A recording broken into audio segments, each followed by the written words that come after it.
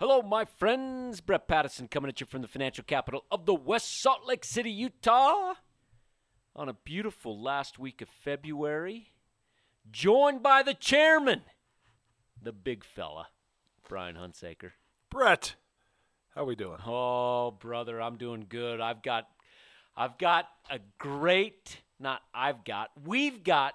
topic for our friends listening today. And it's about our friends getting absolutely screwed by the market. It's terrible. Or are they? That's the question. In the rise of the GameStop situation, and go back to Flash Boys by Michael, I think it was Michael Lewis, right? I Who think wrote so. that, Flash Boys. There's a notion out there that individual investors are at such a disadvantage, more so than ever before, Brian. They turn on their computer, they try to make a trade, and they're getting whacked on the side of the head. That's how bad the disadvantage is right now. It's the big guy versus the little guy. Big guy versus the little guy. Or is it? David and Goliath. Or is it? Or is it? Our belief, and this is what we're going to talk about today, is that you, the individual investor working at home, living at home, wherever you're at right now listening, you have more advantages now than you've ever had before. That the big guy might still have some advantages, but no more than you. It depends what game you're playing, too. Oh, let's talk about this. But before we do, take me back 20, 30 years, Brian. You're the wise one here, which is a nice way of saying the old one here. Exactly. Tell us what it was like 25, 30 years ago in the industry. 30 years ago, when I started or pretty new in the industry, it was very different. In fact, if you were to walk in my office 30 years ago, you would have seen a terminal. Yes, we did have computers back then, but it wasn't like the computers we had today. There was no email. I had a computer that had a little green. It was a dark screen, and it just had tickers on it, and that's basically what we had. There was some basic information. We could get some basic financial information, but it was really dated. It'd probably been a year old. And a lot of times when I was doing research on companies back then, I would call the company up, not email, call them up, couldn't download. There was nothing to download, and ask for an investor packet. And they would send me an annual report. In the mail. In the mail, a 10Q. I get this 2 or 3 inch packet with information about this company, a 10Q, a 10K, an annual report. Yeah. And that's what it was like. I mean, it's so different today. The lag time of information getting it to you was just incredible. At least a week, probably 10 days to 2 weeks before I got that information. And depending upon when the quarter ended, it could probably it was already dated. Well, everything back then was dated for sure. What about commissions and all that kind of stuff that clients would pay? Yeah, commissions back then and were anywhere between 1% to 3% on it per transaction. So on a $100,000 purchase, you might pay $2,000 or $3,000 in commissions. Now, generally, the higher the amount, the lower the commission. So probably on a $100,000 transaction, you might pay $1,000. But for somebody that was, say, buying $10,000 of a stock, you might pay $250, $300 just to buy that stock one time. And then if you sold it a few months later or even a year or a couple of years later, again, another $250, $300 to sell that stock. So different today. There's so many advantages today versus 10 or 20, even 30 years ago. Did you feel like back then that the patience of investors was greater than it is now because of those commissions and those costs and the information delay? Or did people still buy and sell quickly? I mean, there was some of that. There were still people that were buying and selling. Okay. But I would say it's definitely more prevalent today, the trading atmosphere. And I think it's not just because commissions are zero today. Essentially, they're zero across the board. It costs you zero to buy or sell a stock. But the conversation about investing is, are you trading this market? You're getting in, you're getting out. I mean, that's really the way people think about investing today, and it's so different than the way I was taught. And part of the reason for that, Brian, was the rise of the hedge fund, which is talked about in Flash Boys and so many other books.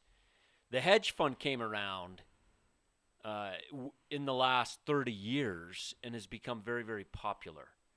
And tell us what a hedge fund is. What's the word hedge mean on a fund, and why is it different than, say, just buying the S&P 500? So in a hedge fund, their objective is to reduce volatility in the portfolio, reduce risk. So it's really in theory, it's the best of all worlds. You get the upside, get the growth without the downside. And of course, everybody loves that idea of being able to grow their portfolio but eliminating the downside risk. But there's a cost to that insurance, basically, that eliminating that downside risk. And in fact, the cost is, at least historically, is hedge funds in general, and there's some really good hedge funds out there that do incredibly well. So I don't want to lump them all into one. Yep. But as a general rule, hedge funds significantly outperform the S&P 500, the markets in general. And it's very simple to understand why. They're hedged. Right. And the market goes up in a given year 75% of the time. Last year, if you were hedged, and hey, the hedge would have looked great for the first, especially in March, but coming out of March, you would have given up a lot of that upside. So hedge funds and the rise of hedge funds and the marketing around them, and then the individual investor trying to mimic a hedge fund, which is to get all fancy and trying to time the market and put hedges on and buy this stock for a week and sell this stock. And in Flash Boys, it even talks about hedge funds taking advantage of pennies on any given order, right? So hedge funds and the fanciness of them, I'll use that word, have really done a disservice to the individual investor. And here's why. You said it there for a second. The individual investor has such a great advantage today in terms of zero commissions. I mean, compare that to when 30 years ago. Oh, yeah. Man, they have more information. In fact, it's information overload for many people. There's all sorts of services you could subscribe to, some of which stink and they shouldn't. Some are great and provide great information. How, Brian, do individual investors, they're causing their own damage? How? Meaning they're causing the disservice to themselves. Well, they're playing the wrong game, in my opinion, and they're trying to compete against these billion-dollar, multi-billion-dollar hedge funds, where they have they have PhDs, really, really smart people, some of them, and lots of information. They can get information on trading information instantaneously, and take advantage of that. And you talked about pennies. That's what they're doing. Even fractions of a penny, they're trading and trying to make on huge volumes. Which, as an individual investor, you can't do that. You can't compete with those hedge funds that are doing that. So, in my opinion, individual investors that are trying to do that, trying to compete on that playing field, are going to lose. That's the disadvantage that investors have today. Right. They have all the advantages. We're going to talk about the biggest advantage that individual investors have, if they'll actually understand it and do it. But the disadvantage is themselves. We live in a world that's instant gratification. People don't want to wait for anything. Amazon, you order something, if it comes in 3 days, you're ticked. I know. I want it in 2 days. Where's my 1 day? Yeah. I just ordered a birthday gift for my boy on MLB.com. It is Wednesday right now. It's coming next Friday. And I'm thinking, that's terrible. That's slow. Yeah, that is slow. We're used to instant gratification for information, for trades. And for a lot of people, it's making money. At least they think. Right. Which is a complete disadvantage. Making money is like, in my opinion, it's like watching grass grow. You know, you look at it every minute and you don't see it grow, but then you turn away for a week and all of a sudden, wow, my grass has really grown, or 2 weeks, and that's the way you just investing and making money in markets is a game of patience. Yep. That's the greatest advantage that individual investors have is understanding the data I'm about to say. Because everything is just a probability. It's a game of probabilities. So Brian, this is from 1926 to 2020. Any 1 year period, the market is up 75.47% of the time. In 1 year period. It's pretty good. In any 3-year rolling period in that time frame I mentioned, the market is up 84% of the time. Gets better. 5-year, 88. 10-year, 94. 15-year, 99.69% of the time. And 20 years, 100% of the time, looking back historically. So if I said, looking back historically, you have a 100% probability, and this is historical, so everybody take that into context. You have a 100% probability of making money if you just don't do anything with it. Right. I like those odds. Who doesn't like those odds? Right. That's how you compound your wealth. Here's another example. You take $100,000, you contribute $100 a month, so $1,200 a year, over 25 years at a 10% rate of growth. You turn that money to $1.2 million. What's not to like? But here's the problem. People can't do it. Why? It comes down to patience. Yeah. And, a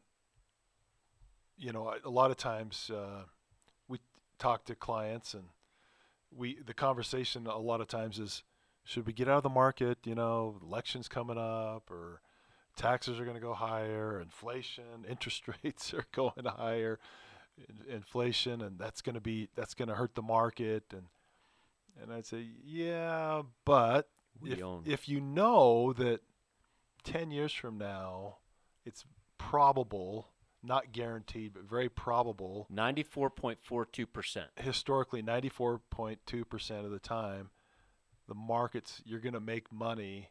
Why would you sell today, even though you know that you're going to make money over the next 10 years?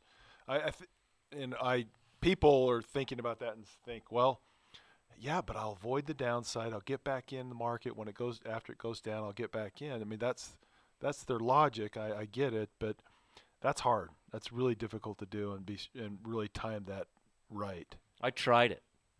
We've all tried. For the first 3, 4, 5 years of my career in this industry, I tried timing the market in individual stocks, and then I sat back and I said, okay, if I would have bought the SPY, which is the S&P 500 fund, would I have made more money than what I just did?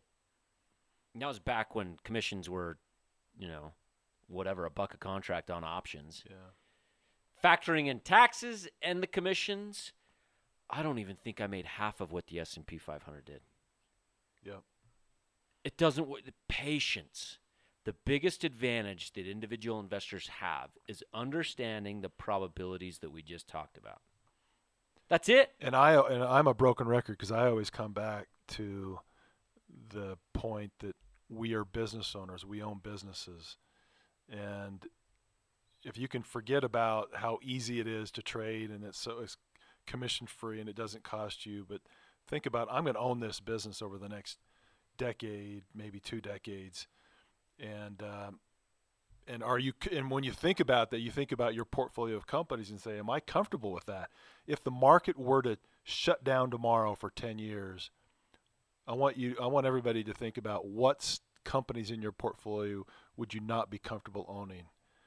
And if you're not, then sell them. I love that question. Repeat that for me, because that is like a print. Katie, get this printed on the wall. This is beautiful. Say that again. So the 10-year part. Right, yeah. If the market were to shut down tomorrow, meaning you couldn't sell any of the stocks or the businesses you own, and you asked yourself the question, if I knew that it was going to do it tomorrow, what would I sell today that I would wouldn't want to own over the next 10 years. I would be uncomfortable owning. And if there's any portfolios, any companies in your portfolio you don't feel comfortable owning over the next 10 years because you couldn't sell them, then maybe you should sell them. But otherwise, just hang on. I mean, that's why I think we've done that. Attitude has helped us create wealth and not for our customers, and yeah. And it's the greatest advantage that individual investors have is exactly what you just said. It's these probabilities that we mentioned, and it's what you just said. That's why you're the chairman, Brian. Love it. I love it. So folks at home listening, understand, never before has the opportunity been better for you to invest, and the advantage is as great as it's ever been. 100% agree. Don't get caught up into this you're at a disadvantage nonsense, and don't get caught up into the trading and the timing and all that kind of stuff, because activity doesn't dictate success, and that's proven in the numbers. Yeah, I mean, the disadvantages are there if you're playing the wrong game. If you're playing the trading game, there's some real disadvantages, and you are at a disadvantage to some of these big hedge funds. But if you're playing the game that everybody can win at, if they just follow some simple principles, own great businesses, pay reasonable prices, good management, and be patient. Be patient. Be patient. And if you want a little bit of fertilizer for your grass, you sprinkle on a little bit of good option trading. There you go. It's good formula. Little pepper on that grass. I like it. All right, my friends. Hope you learned something today. Until next time. Bye-bye. This is a purely public broadcast and is not intended to be personalized financial advice for any individual's specific situation.